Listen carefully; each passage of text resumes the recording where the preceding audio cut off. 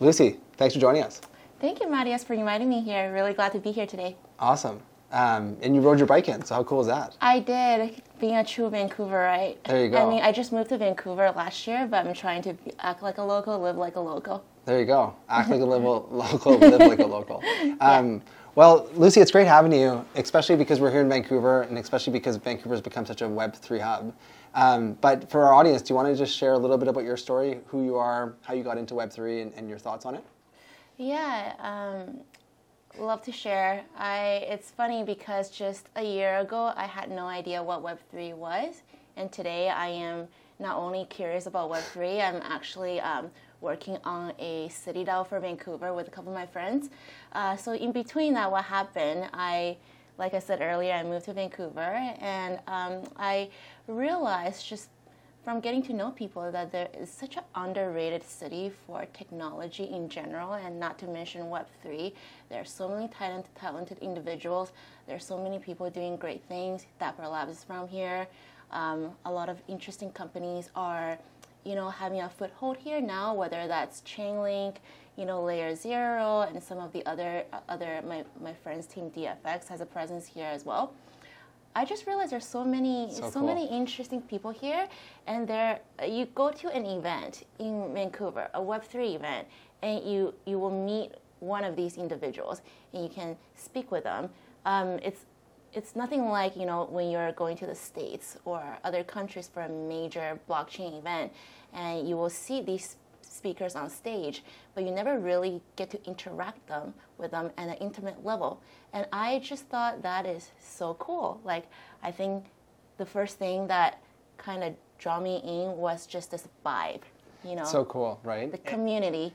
So it's part of the reason why we wanted to have you on here. So Vancouver's turned into being such a cool little Web3 hub. Why do you think that is the case? And why have so many interesting and cool companies that are in the Web3 space come out of Vancouver? Like, have you thought about why this is the case? I was curious about that myself, to be quite honest, but I think maybe part of it was just the whole working remote culture that started during the pandemic. Vancouver is a beautiful place to live in.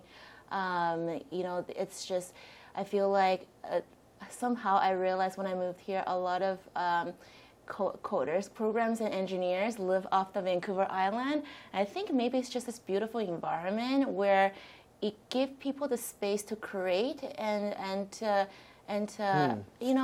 maybe it's just a space. And I think in Canada, right, if you think about Web3, I would say Vancouver is a place to be.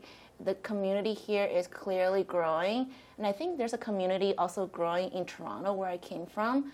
But I think it's both early stage, and I think for people who are working remotely, it seems like there's more tech communities here in Vancouver, and people recognize that and just following the steps. It's interesting. I haven't thought of it that way. See, How do you think about it? I'm curious too. So I thought that because Dapper's from here, that Dapper's success had kind of created this environment where others were thinking, hey, what is this Web3? What are NFTs? What are DAOs? What's blockchain? How can I participate? So that's kind of been my thinking historically. But what you're saying, and I think there's a lot of merit to it, is the environment of just how beautiful it is, and just maybe the more laid back culture has created an environment where people can think about new ideas, and maybe just the next big new idea is Web3, and that's part of the reason. I think that kind of creates a chronological storyline. I do agree with you. Dapper being in Vancouver certainly plays a big role in bringing in talent in the first place. Of obviously being the first to create the ERC standards for NFT. I think that is a big milestone in the industry to begin with.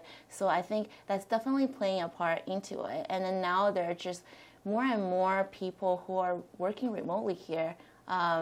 It's really interesting. It's kind of like a confluence that's kind of all come together. Yeah, it's a congregation of all these people in this one place. Super interesting. So for our audience who might be new at kind of Web3 and blockchain and all that kind of stuff, how do you define Web3? So what would be the most concise way that you could explain what Web3 is, and also what it means to you? I usually tell my friends outside of Web3, I usually explain quickly about what Web 1, Web 2, Web 3 is, but to be concise, to me, really, it's a lot of the buzzwords that you heard before: ownership, creativity, community, relationships. To me, the relationship part is actually really key and vital. And then we can get more into that, deeply into that. I think that's part of the reason why I'm doing what I do in Web3 right now, and with the DAO. Cool. I like that. And maybe just for the benefit of the audience, do you mind sharing that kind of like Web 1, Web 2, Web 3 progression? Because I do think it's, I do think it's helpful. I love to. Yeah, I feel like this is such a good way for people to understand what Web 3 is. I like to say that, okay, when we think about Web 1, maybe like in the 90s, you know, internet was no more than this online repository of information. It's like an online encyclopedia. But we haven't really found a way to necessarily interact with the information on the internet. It's just like a library. You can go in there and look up information. Then I think about Web 2 as, you know, maybe when Facebook came along, finally we find a way to really interact and engage with each other. Then businesses start to being able to engage with their customers, and businesses start to find a way to interact with other businesses. So that whole interaction and engagement became the norm during Web 2, and we have monetized the internet by that point. Web 3 builds upon Web 2, but there are many differentiating factors, and I think the major part of it, one big part, is definitely ownership. Web 2, when we think about Web 2, a very, very typical example would be you as a content creator or a business, and then you market yourself on Instagram or Facebook, but the platform itself is being controlled by a centralized body. You know, if these decision makers, the shareholders of this company, decide to change the platform, take it away completely, which is more of an unlikely case, but maybe put restraint or block your account, then you can potentially lose your content or not have total control over your content. But in Web3, that whole thing changes because all of that same thing, activities, happen on the blockchain. So you own your data. You no longer rely on a platform, on somebody else to having control over what you create as a content creator. It's super interesting. I saw an interesting tweet actually, and it went like this. It went Web 1, read only. Web 2, read write. Web 3, read write own. I love right? that. I thought that was really interesting. I love. I'm gonna you can steal totally, that one. it's not mine to steal. It's whoever wrote it on Twitter, but you can have it. Yeah, I'm gonna put that in my back pocket. I love that one. Yeah, it's interesting, right? So like read one, when I think, Web 1, when I think of the first version of the internet, I think of something like Yahoo, and I think of blog sites. So it's like I'm just reading something, and I'm not putting anything in, I'm just taking it out by just reading it. And then when I think of Web 2, I think of social media sites, like Facebook. It's like, okay, now I'm reading, but I'm also contributing, so I'm writing. So it's like read, write. And then when I think of Web 3, I think of things like NFTs, and like cryptocurrencies and blockchain, because not only am I getting something, am I contributing, but now I actually have ownership of that thing. And I think when it's discussed this way, I think that it's easier to kind of understand that like this is where it goes. Yeah, I love that. And then personally, because professionally, I came from the traditional finance background. Yeah. So when I think about Web3, I think a lot about DeFi. That's what really interests me and made me curious about Web3 as well. And I worked in a bank for one of the large banks in Canada for the longest time ever, for the most part, better part of my career. And a huge part of any business done through the bank is, the KYC process. And when we look at DeFi in the Web3 space, that goes away almost completely. I wouldn't say it necessarily goes away 100%, because there may be one piece of information here and there needed for a certain type of transaction, but it's almost like, zero knowledge. Yeah. You give away only what you need for that transaction, but you don't have to give away all of your personal information like you traditionally would with a traditional financial institution. And I thought that is revolutionary as well. I like the notions of zero trust and zero, what was the term you used? Zero knowledge. Zero knowledge. Yeah. Yeah. I like both those terms, because you start off from a place where the individual owns everything, and then they're just giving just enough to satisfy the requirement of the other party or the requirement of getting that kind of transaction happening. And I think that's a lot better than the opposite, right? Where it's like, right now these big platforms have all your information, everything, and then you kind of can barely hold on to a piece of it, which is this is it flipped upside down. Yeah, absolutely.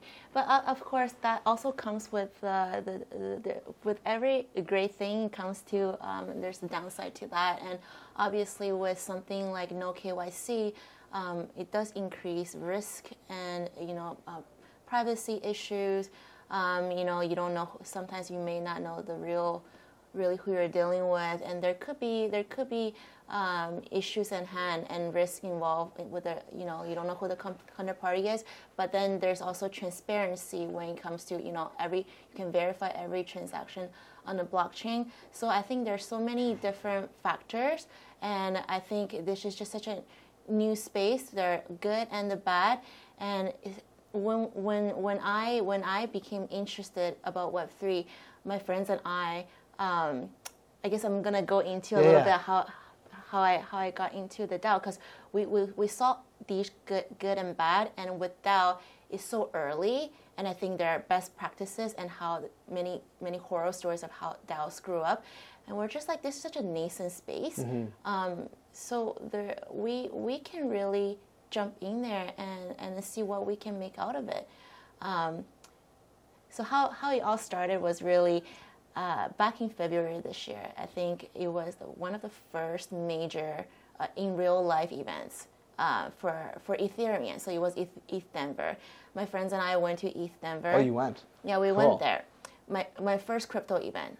So your first one was ETH Denver? ETH Denver. Cool. Yeah, doing it big the first time. I personally, it was my first time. I was just amazed and how many people showed up to that event, how well organized it is, how many wonderful, passionate speakers there are. And it's just like everyone, it feels like the people are there with an intention. And the community was just astounding to me. So you go to ETH Denver, you end up getting super immersed in this. You end up going in kind of in a big way. And then you end up creating a DAO. But maybe before we jump into the DAO, for our audience, do you want to just explain just in the most concise way possible what a DAO is and how it can be beneficial? Absolutely.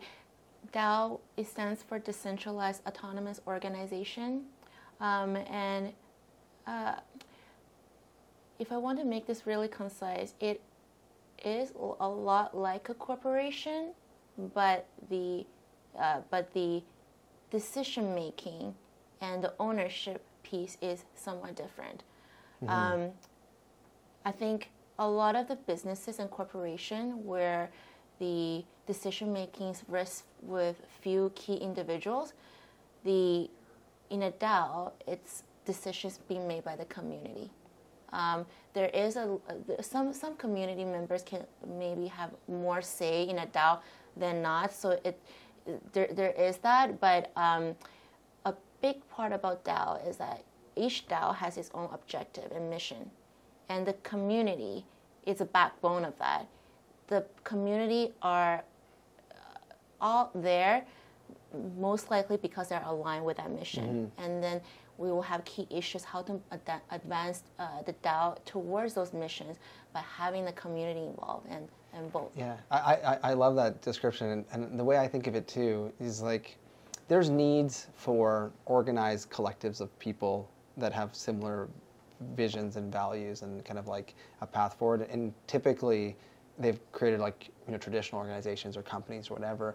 But I think in a lot of cases a DAO makes a lot of sense because you're decentralizing ownership, and where I think this makes the most sense is around community-oriented projects, right? And I know you're involved in YVR DAO. So did you jump into YVR DAO and create YVR DAO because it makes the most sense for a DAO in a community setting, or was it something about YVR DAO that kind of just spoke to you?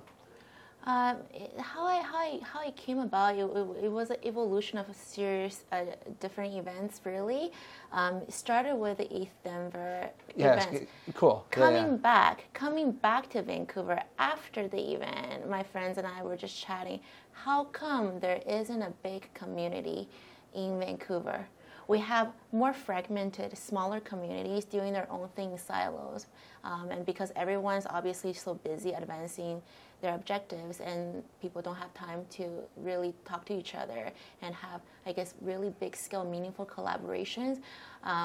We don't have ETH Vancouver before February, right? We didn't have a city DAO before earlier this year. Crazy, because like Vancouver has been this like Web3 hub, but you're right, it's been mostly in like isolation in all these little pockets. Yeah. So exactly. So I'm connecting the dots of everything I've talked about so far, Matias, when I saw the pool of talents here. But then coming back from the States, seeing that we don't have a big community for these individuals, it just raised the question. I think a lot of times this is how startups or people coming up with business start anything is a question. It's like, why don't we have this? And can we create something like this? And from our discussions, very casual discussions, the answer is yes, why not? And then so YVR DAO really came out of ETH Vancouver. So ETH Vancouver is such a funny way how it started. Basically set up an event on meetup.com.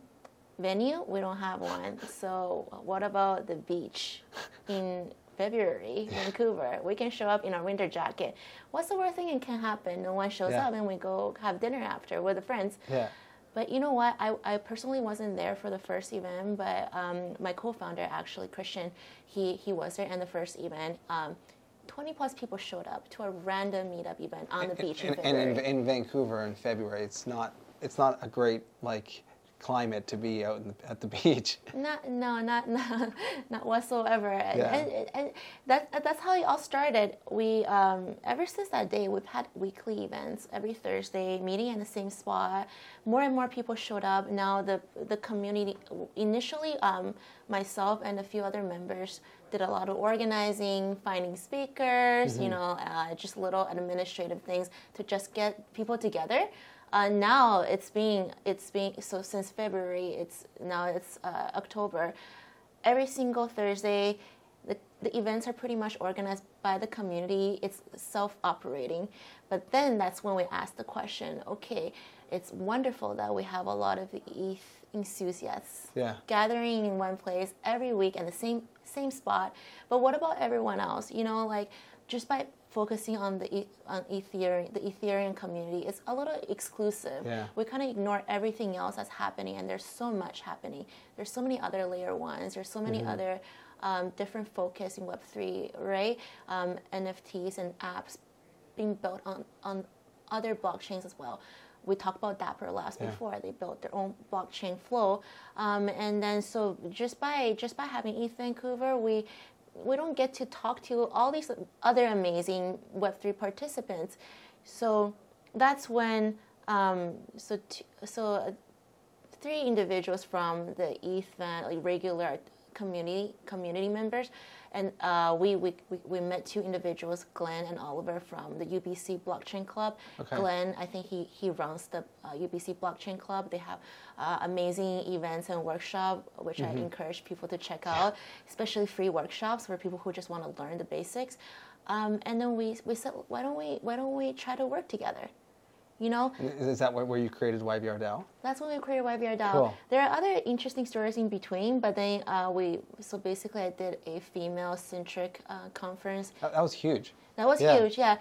That kind of eventually led to YVR DAO shaping its form as well. So a lot of, that's one of the amazing things about Web3 is that a lot of these things are interconnected, the communities, and then meeting one person or one community kind of leads you to another and working together. And I think we just need to do more of that. Makes sense. So just to recap, so you go to ETH Denver, you leave kind of the traditional finance world and you dive into Web3, and your kind of steps forward have been very collaborative and just progressing along that path has led you to create YVR DAO, which is like this great DAO. I guess for our audience who mostly work at brands, do you see a world where DAOs kind of interact with brands and how brands could eventually benefit or use DAOs?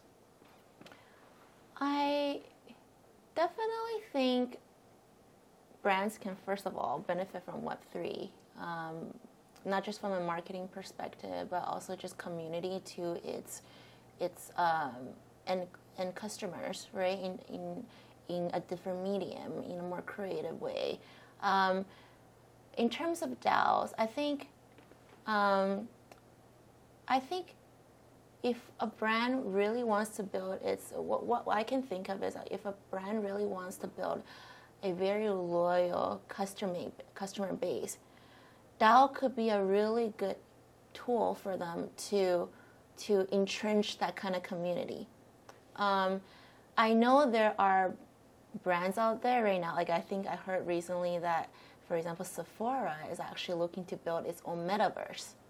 They're not trying to build anything on Decentraland or Sandbox or anything like that, but to build their own. And I think as they're building, I think to keep on engaging the community, there should be some kind of DAO. On how they could, like, if they did create this metaverse, they could kind of vote on how it kind of turned, like how it changed or how it kind of took form. Is kind of the idea. I think they can definitely engage with their customers on the metaverse, but then that's just, I feel like that kind of interaction is just kind of like customers consume, and then but in order to really have a community behind it, it could be both customers or people who are just interested in the future of this kind of space, and with the right with the right ownership system, whether that's voting through voting through token DAO through DAO Treasury, or some kind of gated NFT membership.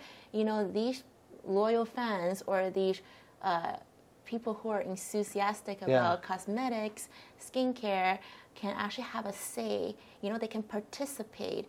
It's not just about consuming anymore, which is a very one direction type of interaction if you really think about it, but they can now participate and directly suggest or even influence how the company can make its decisions. It makes a lot of sense, right? Like, I think a challenge DAOs have is they've been very, distant to understand. Like you hear DAO and you go like, ooh, what is that? But really what a DAO is just a way for a community to be able to kind of decentralize the decisions, right? And I don't think a DAO, and this is just my own opinion, I don't think a DAO makes sense for every organization or even every community or even every group, but there's definitely some groups, whether they're within a brand or they're within Vancouver, where it's like, hey, we're a group of people, we all believe the same thing, and we all want to participate equally, or we want to participate and know that no one can kind of take this away from us. And I think in those scenarios, a DAO makes a ton of sense. Yeah, absolutely. And I feel like sometimes there are just these creative people out there, or people who really have an interesting vision or saying, and sometimes these voices doesn't really carry it to whether it's brands or any type of companies, any type of non-Web3 companies out there, because usually the decisions are made by the largest shareholders, people with the most, the management team, or the key staff within the employees within the firm, but it's more equitable. But really, especially brands, their customers are consumers. What's the best way to get as close to the consumer? It's not just to listen to the biggest shareholders. It's not just to listen to key employees, even though they know a lot about the business itself, but to be really customer focused, centric, you got to get closer to them, and what better way than to do that than to get into the community of and make them feel a part of it. Users. Yeah. So this has been really helpful. Maybe just one last question, because I think you've made the whole DAO thing feel a little less distant, and at least has cleared up some things for me. Thank you for your questions and leading me there. But just one question. So the way I kind of see adoption of Web3, I think digital assets and NFTs are an earlier kind of like step in. It's like, hey, cool, a digital asset. I get some utility, I get some access to it. The metaverse, I don't know exactly where to put that in my kind of progression. I just think it's further along than NFTs. And then for me, DAOs kind of like are out there too. If you were to think through adoption and just think through like your aunt or your uncle in terms of their engagement with Web3, where do you see NFTs? Where do you see metaverse? Where do you see DAOs? And which ones kind of engage people sooner than later? I love that question. Very interesting. Before I answer your question about which one gets there sooner, I personally do feel like the one big roadblock, in my view, to people in terms of adoption into whether it's crypto or Web3 is actually UX. UX, I agree. I just think that if you're really making a transaction, trying to send some money, it's going to be so simple. It's actually not that complicated if you've taken the time to ramp on, read about instructions carefully. But the thing is, it is not UX friendly, and people can make mistakes sending things from one place to another. The reason why I feel like I always use Uber as an example. Whether the company is successful or not, it's a different conversation. But no one can argue that a lot of people use it. Yeah. In the sense of adoption, they've done that really well. Why is that? Because they made it super simple for people to use. So I think which part of it, NFT, metaverse, or what was the other piece that you mentioned? Who's going to get there first? DAOs, metaverses, NFTs. Yeah, I think it's got to make it easy for people to use, especially if you're thinking about our uncles, our parents. Yeah. And I think that's just the biggest piece of the puzzle, even though it may not be I agree. obvious. No, and I think that's a great response to the question there. It's like, what's going to get adopted the soonest? And I think what you're saying, and I completely agree, is where is the best user experience and where is it the easiest to kind of on-ramp? And that's something that we're very passionate about solving, and I love that answer. Thank you. So, Lucy, thank you for joining us, and you've helped educate people on DAOs at events and other places, and now you've done it here for kind of our group. So thank you, and thank you for making them not sound so confusing, because I know initially people at first glance think that. Yeah, I do believe that. And thank you so much, Matias, for giving me this opportunity to chat with you today, chat about Web3 and DAO. I really enjoyed the conversation. Awesome. Cool. Perfect. Thank you. Awesome.